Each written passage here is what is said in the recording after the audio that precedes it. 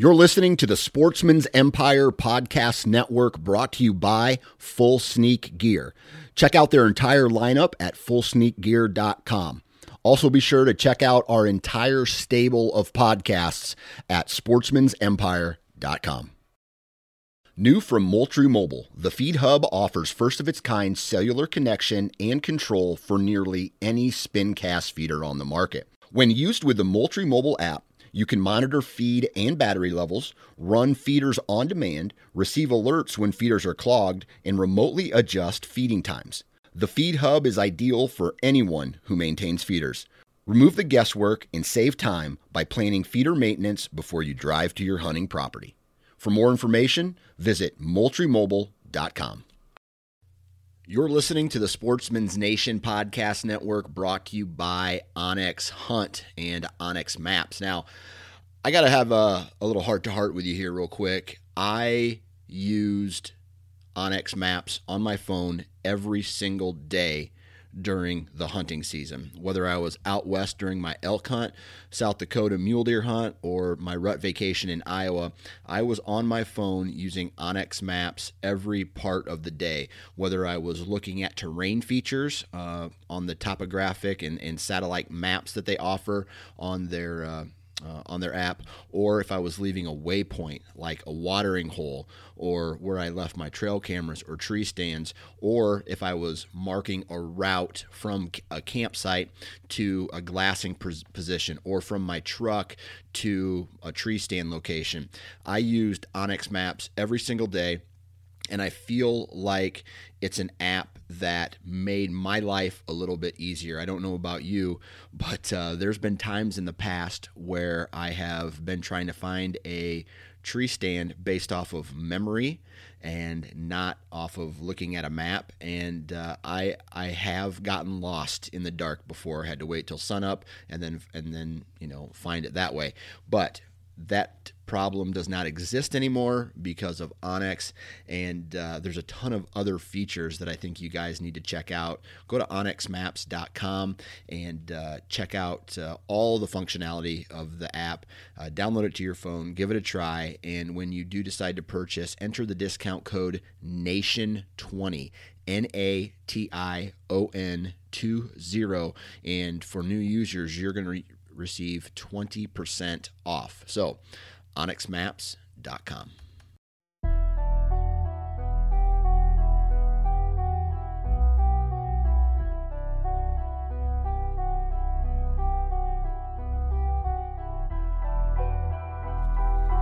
All right, everybody, welcome back to the Nine Finger Chronicles podcast. Real quick announcement I want to make here. I'm kind of pissed off about it, to be honest with you, but all of my social media accounts have been hacked. The Nine Finger Chronicles Facebook and Instagram page were hacked. The Sportsman's Nation Facebook and Instagram page has been hacked, and I do not know when I will be getting access back to those. I've gone through the proper steps and filed a complaint with Facebook and Instagram, but you know how that goes. They're a gigantic company, and it's going to take a while to probably fix it. So just please be patient with the situation here. I know that I post a lot of information and I communicate with you guys out there through social media. So please be patient with me. And just to let all of you know, I am not a terrorist. I was on my page for about 30 seconds, and whoever hacked into my account was posting like terrorist type shit. So that's not me. Just so everybody knows, that is not me. So my account was hacked. So that's not a good way to start a Monday, but I will tell you that this episode has not been hacked, and it's actually a really, really good episode. This is the Nine Finger Chronicles podcast. Happy Monday, everybody. This podcast. The Nine Finger Chronicles is brought to you by Vortex Optics. And today we are going to be talking with a returning guest, Patrick Rubendahl. And Patrick has been on before, and he's actually the guy who kind of he sparked my interest about South Dakota. And eventually I ended up going to South Dakota and hunting this year. So we talk about hunting in South Dakota. We talk about how his season went. We talk about the terrain differences out there in South Dakota. We talk about, some other Western hunts. This is a good old-fashioned BS session. So it's half about his season, half about what he does and how he does it.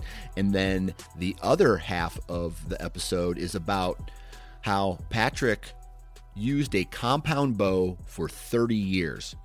And then this year, he switched to traditional archery.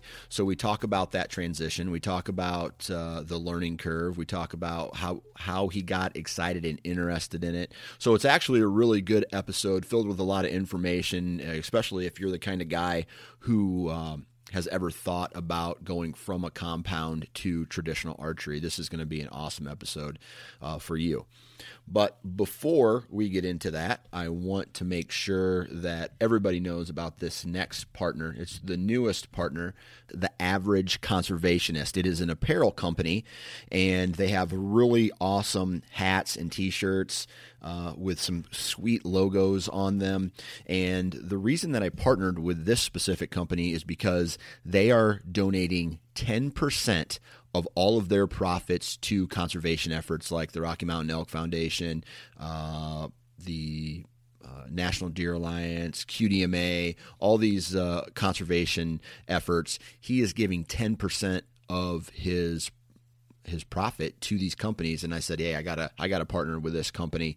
So go check out their website, theaverageconservationist.com, and check out all the apparel that they make. I'm telling you right now, they have some kick-ass hats. They have some awesome t-shirts, and they're not just the average t-shirts. They're the real soft t-shirts too. And by purchasing one of their products, not only is their logo kick-ass, but the 10% of all sales are donated to conservation. So it's a win-win. So if you want to buy a kick-ass t-shirt and then know that you're supporting conservation at the same time, you need to check out theaverageconservationist.com. All right, so we've done that. I've talked to you about my hacking incident, and I think it's just time to get into this BS episode here with my new friend and returning guest, Patrick Rubendahl. All right, returning guest today, Mr. Patrick Rubendahl. What's up, man? How are you, Dan? Nice to hear from you. Happy New Year. Yeah, Happy New Year to you, too. I tell you what, it's good to catch up with you again, because if it wasn't for you sending in a message to me saying, dude, you should hunt South Dakota, I would have never had the experience that I had out there. And so I kind of, first off, want to say thank you for messaging me, dude. I loved hunting out there this year. You're welcome, man. I'm glad you guys had a awesome time out there. Oh, man. I tell you what. It's a great state, and I, for one, welcome everybody to come visit it. So yeah. Me and one of the guys that I went out there with, he took a beautiful, like a stud mule deer out there. Taxidermist said he was a 7-year-old, and I think 6 or 7-year-old. I think I sent you pictures of it, right? Oh yeah. I saw it online too. It was an amazing buck, and it was a super cool story. Yeah, just the experience, and I don't want to say just South Dakota, but really anytime you go to a new piece of property, whether that's just down the road and it's the first time you've ever hunted it, or it's a completely different state in a completely different ecosystem and environment, dude, I get so jacked about just first time things like that. Absolutely. It's all about, discovery. Yeah, absolutely. Going out there, and you're not going hunting off of memories. I know this draw has been good, and so on and so forth. It's just something new over every hill. Yeah, that's cool. And there's a lot of hills out there to go explore on. Man, that public ground, dude.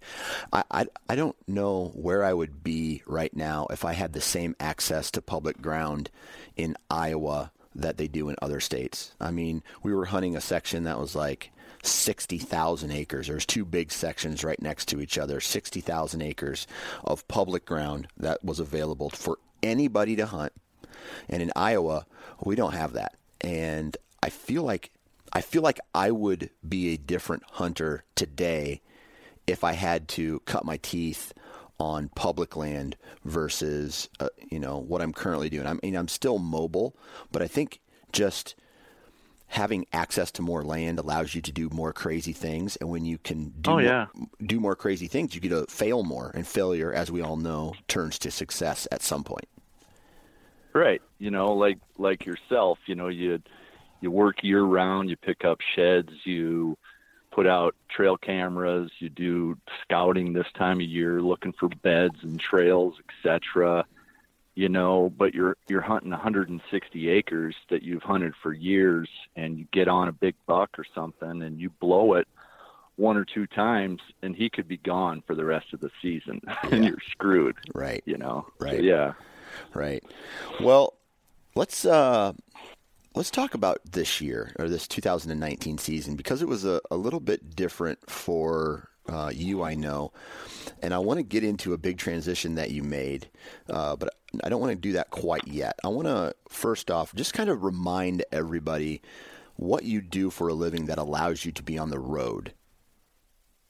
Okay, so I work for an industrial janitorial chemical manufacturer, and I also sell floor cleaning equipment and paper products and things like that. So I cover southeast South Dakota, basically from the Iowa border to just past the Missouri River, which is halfway across South Dakota.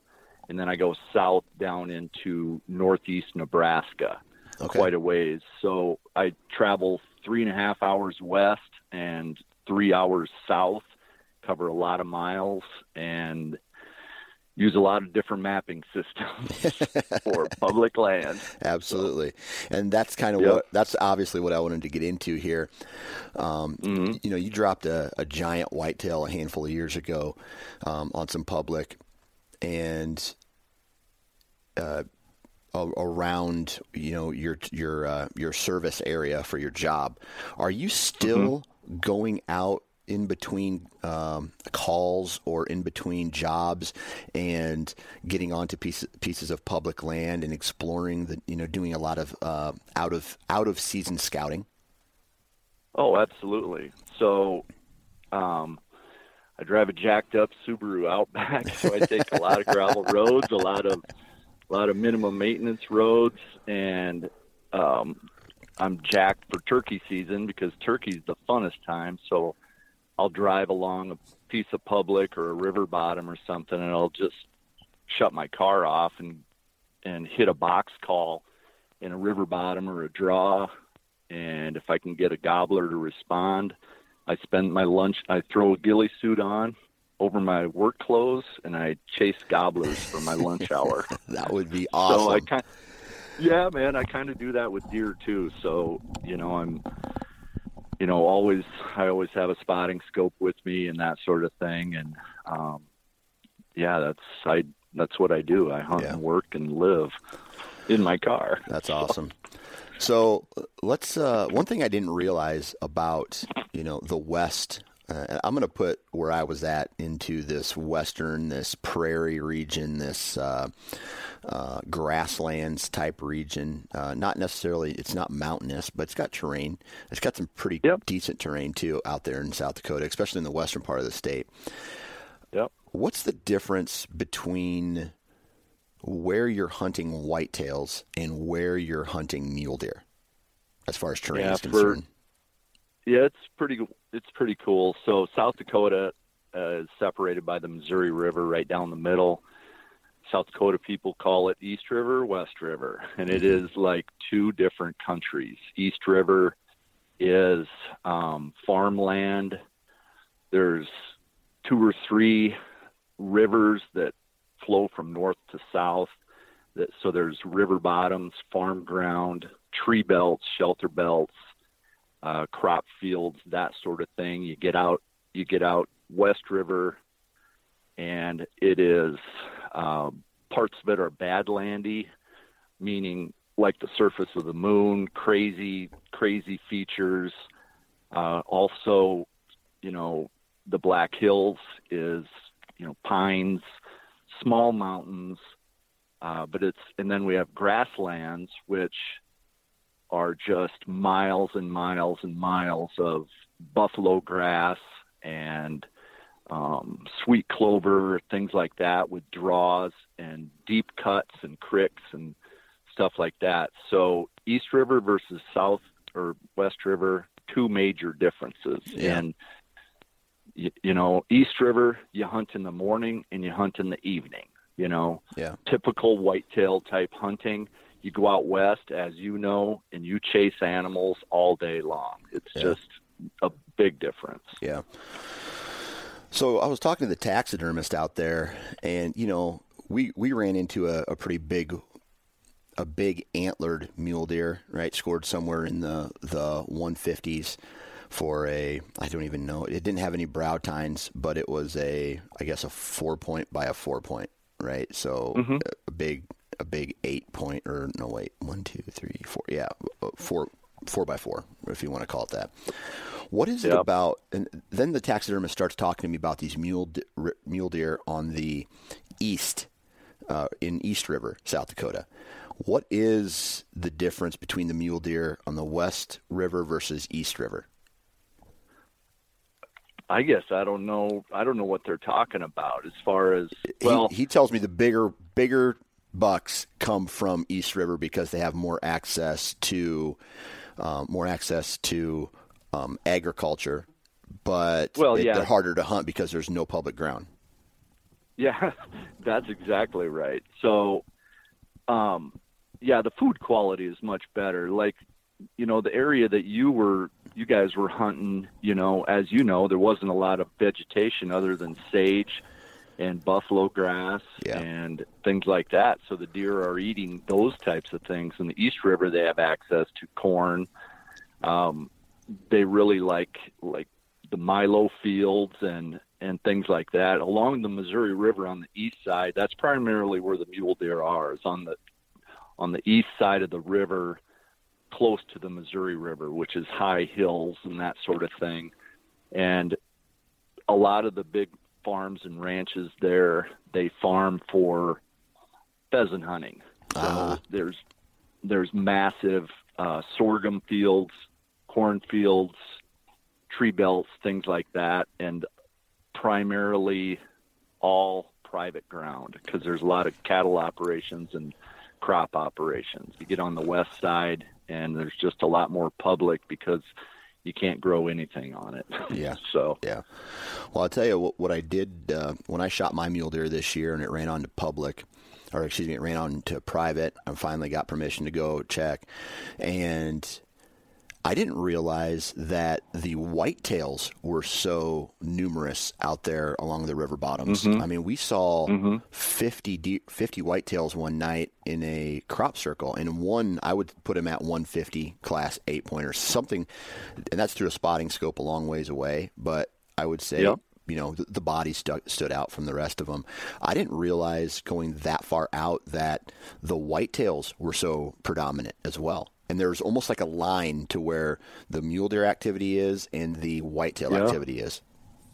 Yeah, absolutely. So when you talk about East River and West River, I think there's almost like three subspecies of the whitetails. So you got the East River whitetails that are just like the ones you hunt in Iowa, hunt close. They don't range very far. They don't need to go very far. They stay in the farms. You get to West River, and then there's the ones that you saw that primarily are in the creek bottoms, and anywhere you find creeks with trees or a little pond or a little piece of water or great green grass out on those expansive prairies, you'll find whitetails, in those little close-in areas, and there's some studs out there. Oh yeah. And then you get up into the Black Hills, and then those whitetails, the bodies are kind of small and they're more like a high mountain whitetail. You know what I mean? Yeah. So they all act differently because they relate to what they're eating and where they can hide. But yeah, there's some studs out on that open prairie. Yeah. I didn't realize how many coyotes there were out there too. We saw not only a lot of them, but we saw some big coyotes. Yeah. Well, it's a major problem. And, you know, depending on what science you believe in, you know, it's like there's a lot of people hunting them. And then a lot of the biologists say the more you kill them, the more they reproduce, you know. But yes, there's a lot of coyotes and they know you're there, and I'm sure you guys experienced when one would bark in front of you, then beside you, then behind you. They're all around you. Yep. We were cooking dinner one night out there, and we heard a couple of them yipping in the background at dark, and then we started hearing one come straight into our truck. I mean, I bet you it was inside 100 yards from us, just sitting there howling. And this was flat ground. So it was, that was kind of a, you know, I walked out a little ways to see if I could see them in my headlights or something like that. But just an amazing, like, really an amazing place South Dakota is, dude. I absolutely love it out there. So let me ask you a crazy question. What do you like hunting more, whitetails or muleys? Oh, muleys. Oh my God, yeah. So this year I haven't hunted. Last year I hunted with a rifle for the first time in 9 or 10 years. I shot a mule deer on one of the reservations out west, which was a super, super cool hunt. And then this year I bought 2 rifle leftover tags, and both of the tags that I bought were any whitetail, and one of them was on the East River side along the Missouri River where there was hardly any whitetails whatsoever. Okay. Yeah. And then the other tag was a West River tag, same tag, any whitetail, and it was in a county that was predominantly mule deer, and it only had a little bit of river land. So both of those hunts, I went out there. West River opened up first. I went out there and I got to my spot at 5 or 6 o'clock in the morning, and there was already 6 or 7 pickups there. I hiked a couple miles in there in the dark, and there was orange vests walking towards me at 10 or 11 o'clock in the morning. So I got out of there, and I was loading my stuff into my car, and a giant 3x3 muley and 5 does were coming down along the ditch. And at that time, the muleys were rutting super hard. And was this November? November. Yeah, okay. November.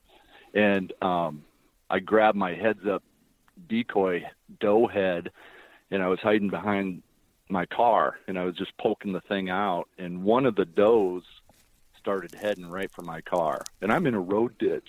Yeah. And so that 3x3 was following her, and I grabbed my bow out of the back of my car, and I'm just sitting there, and sure enough, a pickup came down the road and spooked them off, but they were coming. Man. So long story short, the rest of that weekend, the next 2.5 days, I spent chasing rutting mule deer. Didn't even care about that rifle tag that I had. And I just got on several stalks, and I videotaped a bunch of just studs that were on private, of course, but I had more fun chasing those mule deer than I ever would have, walking cricks with a gun chasing whitetails. So yeah, I did that 3 weekends in a row, and it's just, I'm addicted to chasing those mule deer on the prairie. Now you live on the east side of the state though, right? Yeah. And so you were driving numerous hours every weekend for 3 weekends in a row out to the western side of the state to chase these deer? I went like 8 to 10 weekends in a row. I forget. Yeah. Are you married or do you have a girlfriend? Well, I'm basically married, yes. Okay. I live with a gal, been with her for 7 years. We own a home together and stuff like that. So Yeah. So what does she think about this time of year when 8 weekends in a row you're traveling numerous hours, or is she used to it? Oh, dude.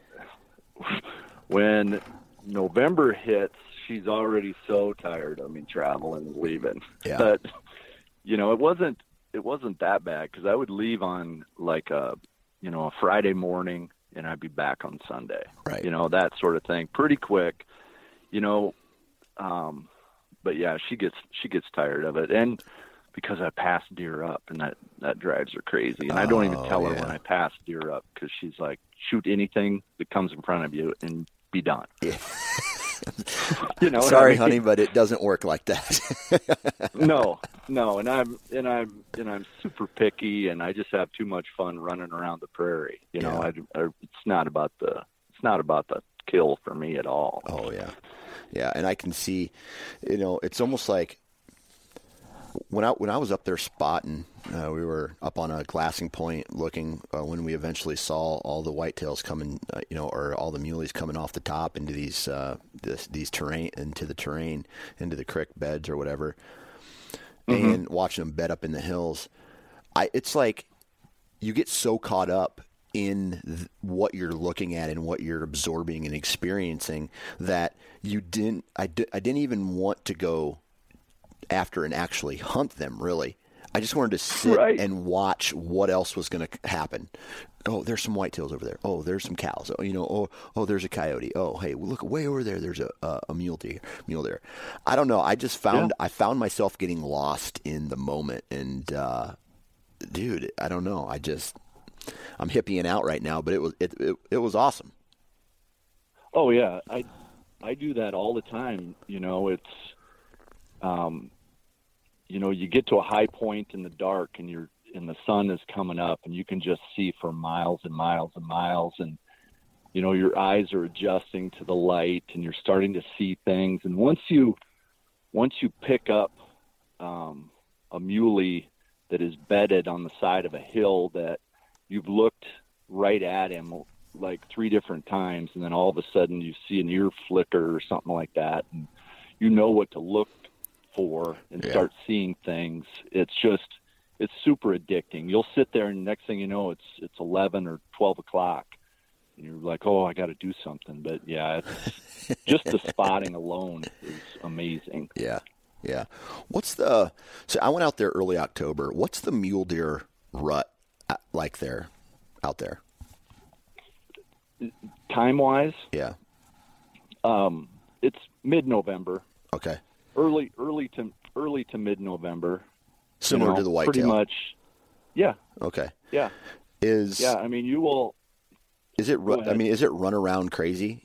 Like, I mean, you sit out on a glassing point in mid-November and you're just watching them run all over the place. Dan, they'll be right in the road ditch, breeding a doe right in the ditch. Yeah. Or bedded right next to the road with a doe. Yeah. They are so unbelievable. And the sad thing, I wish rifle season wasn't open, because that's so many huge mule deer get killed because it's open during rifle season. Yeah. And with a compound bow, they're easy. When they're that stupid. Yeah. It's unbelievable. You can honk at them. They don't care. Yeah. It's way worse than a whitetail. Yeah. So way worse than a whitetail. I was I was reading an article once about this guy who he hunts whitetails a lot and he hunts mule deer a lot. And he says that, I don't even know the dude's name. I'm trying to think. He says that it is harder to kill a mature whitetail than it is to kill a mature mule deer. What's your experience? During the rut? Absolutely. Easier to kill a mule deer. But when they're not stupid and not rutting, it's a different story. Yeah. Because they have hearing like no other. They see better than a whitetail does. So you experience this, Dan. You're standing out on that prairie, and you can see the horizon flat, which, you know, is approximately 35 miles or whatever. You can see forever. Yeah. And you see a group of deer out there, and they might be 1,000 yards, mule deer I'm talking, and they're all standing there, and they're turned, and they're staring right at you. Yeah. You know what I mean? Yeah. Where you're hunting a whitetail, and you're both in a soybean field, and he can't hardly even see you. You know what I mean? Yeah. If you don't move. Yeah. So those mule deer, just after millions of years of evolution, have evolved into this critter that, you know, they recognize a lump out on the prairie. Yeah. You know what I mean? Yeah. And it was interesting watching them come off the top before they decided they were going to bed down or drop into a bedding play, you know, wherever they were bedding. Mm-hmm. What they did, like, I've never seen a whitetail like inspect an entire ridge or look all over the place before they bed down. The mule deer that I saw, especially the mature one that we ended up killing, he popped down, came on this little knoll. He looked back and forth, and then he went back up the same exact trail that he went to, came around the other side of the knoll. He looked back and forth, then disappeared again, went on top of the knoll, looked back and forth, and then made his way down into the drainage that we eventually killed him in. And I thought that was very interesting, having that kind of the ability to calculate risk. Right? It was like he was looking for something and like he was making decisions different than, I would expect a whitetail or a mule deer to make. And that kind of blew my mind and gave these animals a little bit more respect than what I've already given them. Oh yeah. It's almost like they're testing you, you know, or you know how a whitetail will, you know, stomp their hoof to try to get you to move if you're up in your tree stand or whatever. Mule deer, it's almost like they expose themselves for a second to see if anything's going to happen, and then they just have the ability to just drop down and disappear. Yeah. But what they also do, which I think is amazing, is how they can, like, if you've got a family group, you know, a couple big bucks and a couple, you know, little forked horns, and then, you know, 4 or 5 does, how they will arrange themselves on a downwind side of a ridge or something like that, where they've got, you know, somebody up on top, somebody beside them, somebody below them, and they just use the other, you know, almost inferior critters, you know, to watch guard for them. It's amazing. Yeah, absolutely. How they do that.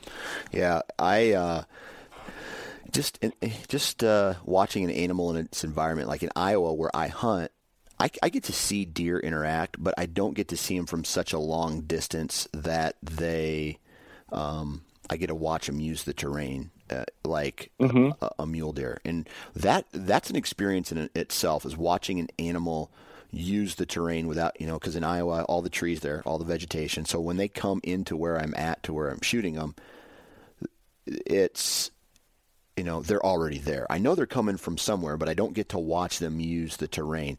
But out there, man, just watching an animal use the terrain to its benefit is something that everybody really needs to observe and see. And I swear to God, it will make people better hunters, because you'll be able to see, well, hey man, every single day I've watched them come this far up on this ridge, and then they drop down, and then you get up there and you get to experience what the wind is doing. And when you can put your brain into that same trail and then feel what the wind is doing and throw some dirt up in the air and see what the wind is doing, then you can go, I see why they're using this trail, or why they're using this terrain feature. Oh yeah. You know, for example, it was like towards the end, it was in December, I made kind of one last ditch effort out there, and I was just driving. I just came out of the Badlands. So I drove through the Badlands. I love doing that because there's always bighorn sheep in the road and stuff like that. People need to go there. Anyway, so I came out of the Badlands and I'm driving down a highway and I look, and about 150 yards south of me on the highway, I could see this nice framed mule deer laying there with a doe. I could see both their heads. I stopped and I was glassing them, pulled up my maps, and for once they're on public. So I kind of start looking at the map, looking at the terrains. There was a creek, and then just kind of like a bunch of banks running along the creek, and those deer were bedded just kind of on a point. And I'm like, what are they doing there? Because they were completely exposed to anybody on the road. So I figure, I figured the way the wind was, and I went, if I'm facing south, I went probably 300 or 400 yards west of them. And I'm kind of walking gingerly because I know they're on the other side of a creek or whatever. And I get to where I think I'm south of them, and I look and I see a buck and a doe, and it looks kind of like them. And I'm thinking, there's no way it could be those two. And because I went, 400 or 500 yards west of them. And sure enough, when I was west of them, there was a creek that ran towards them that I'm sure the wind shot right down that creek. And that's why they were there. Yeah. You know what I mean? Yeah. They use terrain, small little creeks or depressions in the prairie, like whitetails would use a shelter belt or something like that. Yeah. It's amazing. Yeah.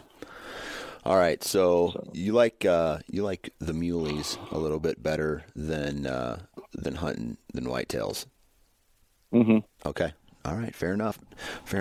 I tell you what, if I had the opportunity to hunt mule deer as easy as, let's say, like you did, I mean, same state, what I mean, I would probably be leaning a little bit more towards that too, maybe, but I haven't made my decision yet. I've only got one mule deer hunt really under my belt, so this year when I go out there again, I'll let you know if the odds have gone in favor of the mule deer or not. Yeah. Okay. All right. So we're going to transition here into something else, because whenever somebody does what you've done, I think, God, they're crazy. But I find myself getting drawn into it as well. So in 2019, you made a switch from compound archery to traditional archery. How many years have you been hunting with a compound? 30. Okay. Yeah. 30 years with a compound. You switched over 2019 to trad. Why? Well, I have a really shitty shoulder, for one thing, and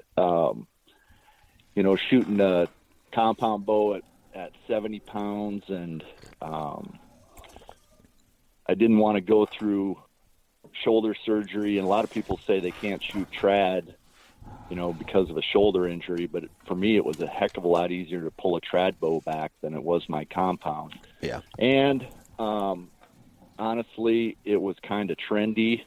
Yeah. People were doing it, and I just kind of wanted to do something different. People Right. talked about how fun it was just shooting arrows, things like that, shooting in their garage, shooting in their basement, things like that. You really can't do that with a compound. You know Yeah. what I mean? And I just wanted to try it. And Yeah. as soon as I picked up a recurve bow in at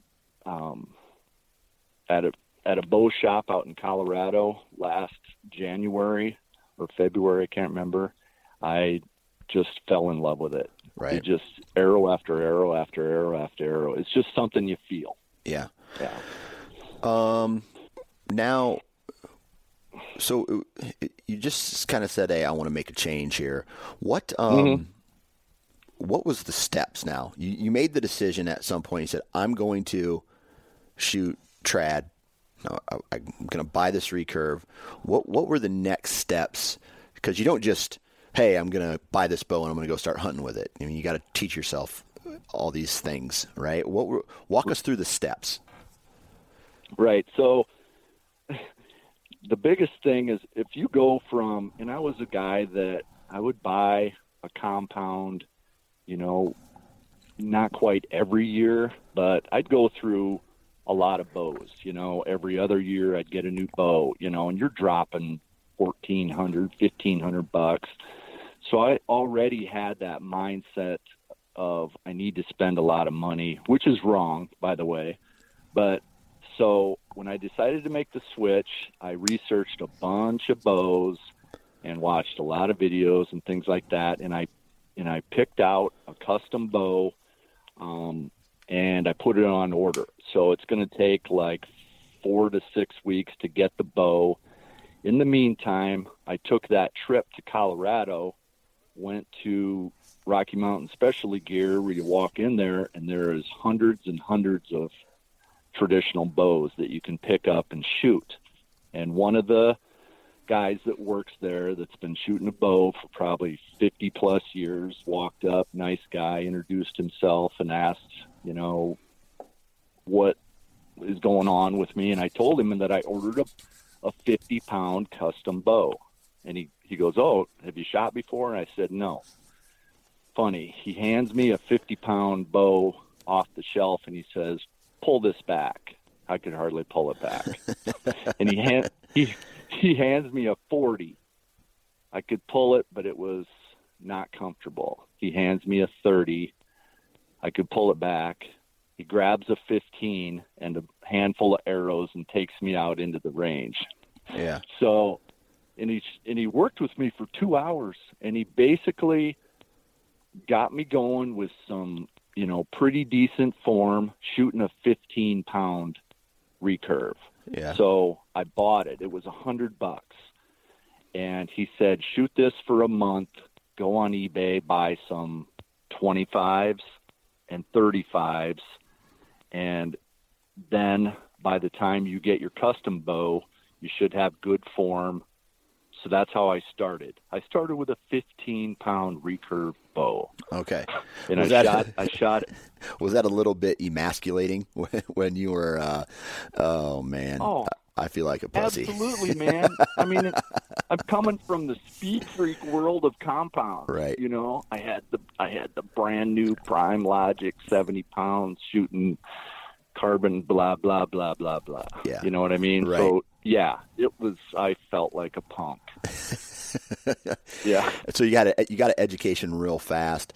What were some of the differences? I mean, obviously there's a lot of differences, but what were some of the big differences right off the bat between compound and traditional? The biggest difference is trust. Yeah.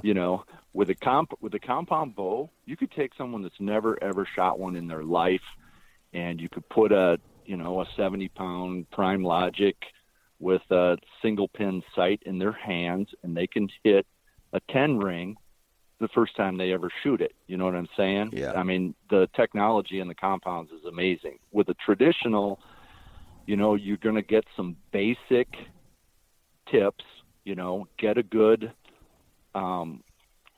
get a good holding point on your face or something, be consistent, have a good grip, watch the target, clean release, and hope that the arrow goes where you're looking. Yeah. And that was the biggest thing, trusting, and I equate it to throwing a baseball. It's like pitchers just, the last thing they see is the pud and the ball goes there. And that's kind of what it's like, but it takes hundreds upon hundreds of arrows to get there. And you can lose your form in a split second, and it'll make a difference, huge difference. So what about the arrows then? Did you need a new quiver full of arrows as well, or I mean, did you go full trad? Like, were you using arrowheads for tips, or were you still using like standard arrows? No. So the bow. Do you want me to tell you what bow I ended up getting? Yeah, whatever you want, man. Okay, so I ordered the Striker RK1 bow, which is the riser is made by New Breed, which basically it's a compound riser with custom wood limbs. So when you hold my bow, it feels like you're holding a compound bow. It doesn't have that big fat grip that a lot of traditional bows. And something I did learn too is, traditional bows are like baseball gloves. There's many sizes, feels, whatever.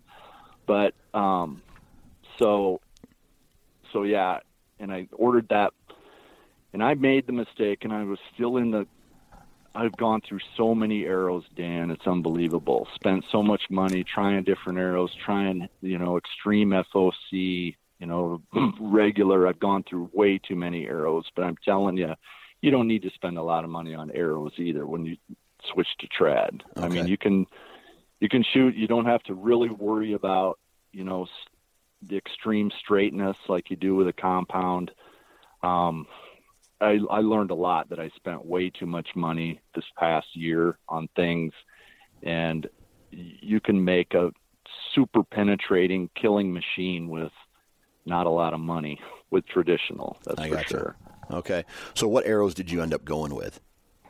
Well, I've shot everything from Black Eagle traditional, Beeman traditional, Valkyrie, Easton Axis. I kind of ended up with the Valkyrie system just because I kind of like that. I like their components. Got ya. But so do you happen to know your arrow weight out of curiosity? It's probably I'm running it's about 18% up front. I'm running a 250 point with a 75 grain outsert on a 400 spine arrow. Okay, so you're well over 600. Oh yeah. Yeah. 660. Gotcha. Probably. Okay. Something like that. So as you start to practice trad, right? What talk to me a little bit about some of the struggles of going from compound to, you mentioned that, your form can be gone in a second. Is this something that you have to do more practice, or would you say less practice? Way more practice. Way more practice. I mean, when I first started, I was shooting a minimum of 100 arrows a day. Okay. For like 2 months. But the thing about it is you love shooting. I would shoot for hours at a time, arrow after arrow after arrow. So if I'm standing next to a compound guy at the range, I'll go through eight arrows to his 2 or 3. You know what I mean? It's just boom, boom, boom. You're just shooting all the time. And it's, sometimes you'll pluck the string or have a weak release, or it's all about consistency. Like any athletic sport, pitching, golfing, swinging, anything, it's all about consistency and controlling your shot. Right. I paid for the Joel Turner Iron Mind thing, and I also paid for Tom Klum's instruction video series. Instruction, no videos. Yeah. Right. Yeah, they're super helpful. And, for any kind of archery shooting, whether it's trad or compound, having a system, and I know you talk about it and you do it, but you have to have some kind of protocol and system with, the way you draw it back, where you anchor it, and the way you release it, but it has to be way more consistent with trad versus compound. Yeah. So, when I've already mentioned it at one point, I think forgiveness and having having a bow be forgiving in the compound world. Is that such a thing in the trad world then, is having a bow that's forgiving, or if you make a mistake, it's going to be amplified on the back end?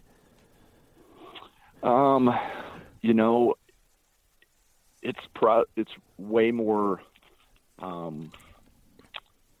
dependent on you and your process. Yeah. We have a little hodgepodge traditional league at our range, 3D league that we have on Monday nights, and we put together some cool shots and stuff like that. And the other night, I have a harder time at a 5-yard shot than I do at a 35-yard shot. And I shot under this little frog at 5 yards and shattered my arrow. And everybody kind of looked at me and I laughed and I go, whoops, wrong pin,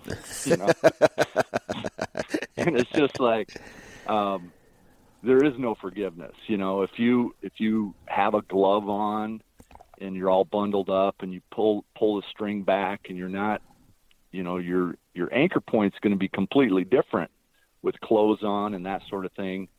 And with a compound, the difference might be a couple inches.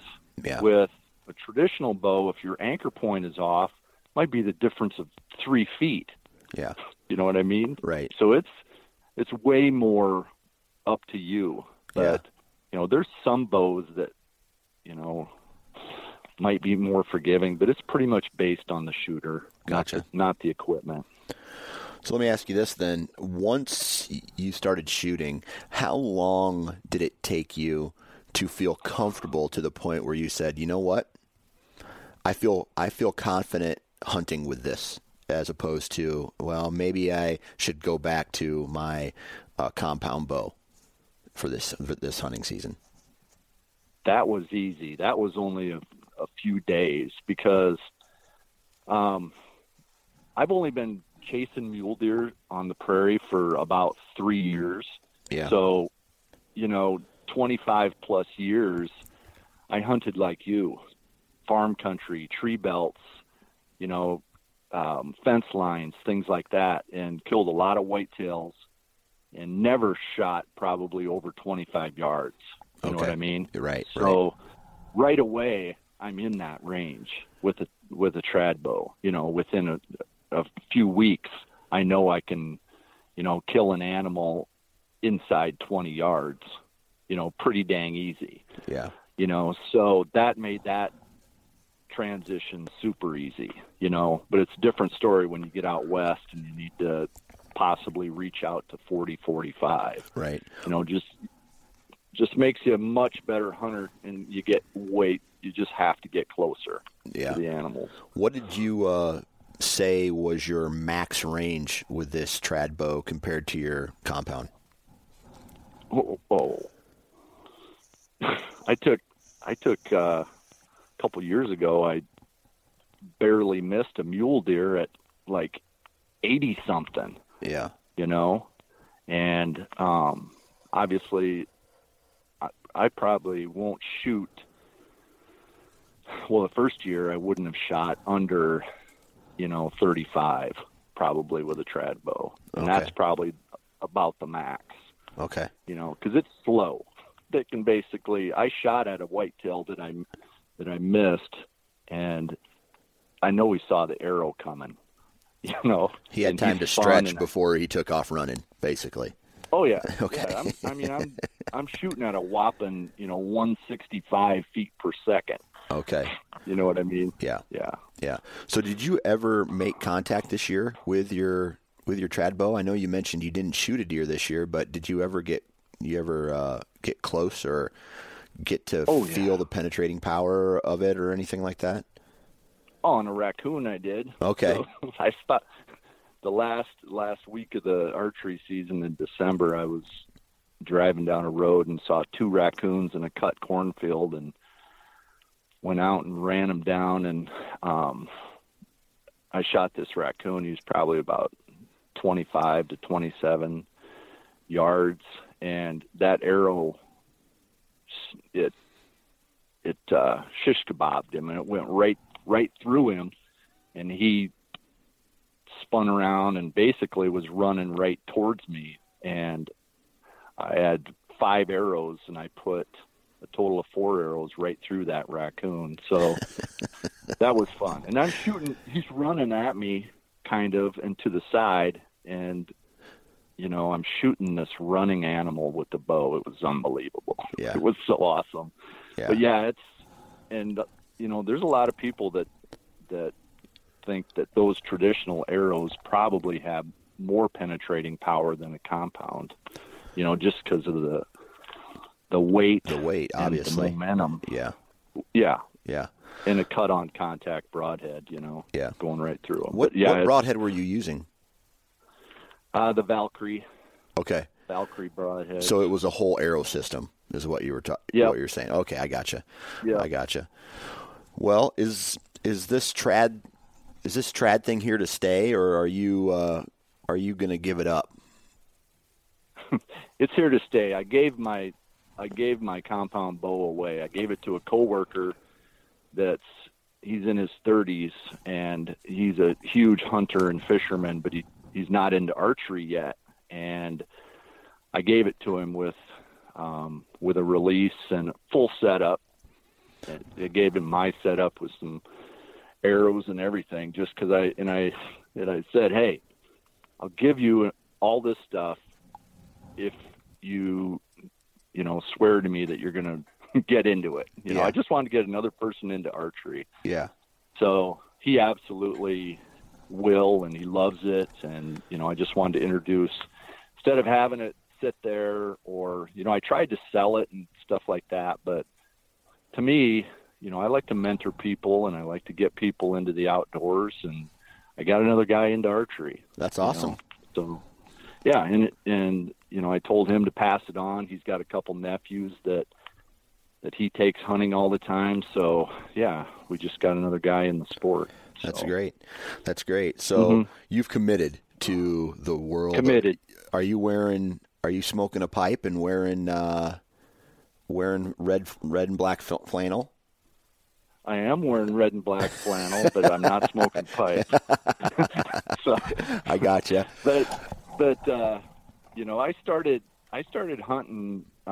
Obviously, I've spent a lot of money on the expensive hunting clothes and the scent killers and all that stuff. And even before I got into trad, I switched over a little bit more towards ghillies and using the wind versus trying to mask the scent and that sort of thing. So in my old age, and after spending thousands of dollars on crap that I don't need, I've really got to be a better hunter and get closer just by using the wind and being still. Yeah. So yeah, it's fun. I hear you, man. Well, Patrick, man, I really appreciate you taking time to BS with me today. Hopefully everything in your in the trad world pays off, and hopefully this upcoming season is the year that you're able to seal the deal using it. Yep. It's pretty exciting. I did get to turkey hunt with it last year, and I missed 2 turkeys, and I also missed a coyote that came into my turkey call. But the thing that I've noticed with trad is everything. I missed 2 deer this year, and I've missed 2 turkeys and a coyote, and every one of the animals that I shot at, I got to shoot multiple times at it. So they don't hear it as much as a compound. Yeah. And you can just, reload an arrow so much easier with a trad bow. Yeah. But it's been a trip, man, and it's not about the kill with me, and it's about getting out. And this year I wanted to, I like you, loved the new spots. And this year I hunted so many different areas in my own state that I'd never been to before, which is awesome. I tried to go someplace new every time. Yeah. So yeah, that's what I like to do. There's a lot of that out there, man. Yeah. I couldn't hit it all in a lifetime. No way. And there you have it. Huge shout out to Patrick for taking time out of his day. Love having that guy on and catching up with him. Huge shout out to all the partners of this podcast: Vortex, The Average Conservationist, Prime, Ozonics, Wasp, and Lone Wolf. Please go out and support the companies that support this podcast, because you know how it all works. And other than that, man, not much to say. Just be aware of the hacking incident on all of the Sportsman's Nation and the Nine Finger Chronicles social media pages, including my personal Facebook page. I'm not a terrorist, so I'm hoping to get that figured out real soon. Other than that, 2020 for me is going to be about giving back as much as I possibly can. Big announcement coming down the pipe. And other than that, man, go take somebody hunting. Donate some of your time to a conservation effort. Give back to what you love and what you've taken from all these years. And I think you'll feel really good about it when you do. So with that said, I guess we'll talk to you next week, or later this week, or whenever I launch another episode.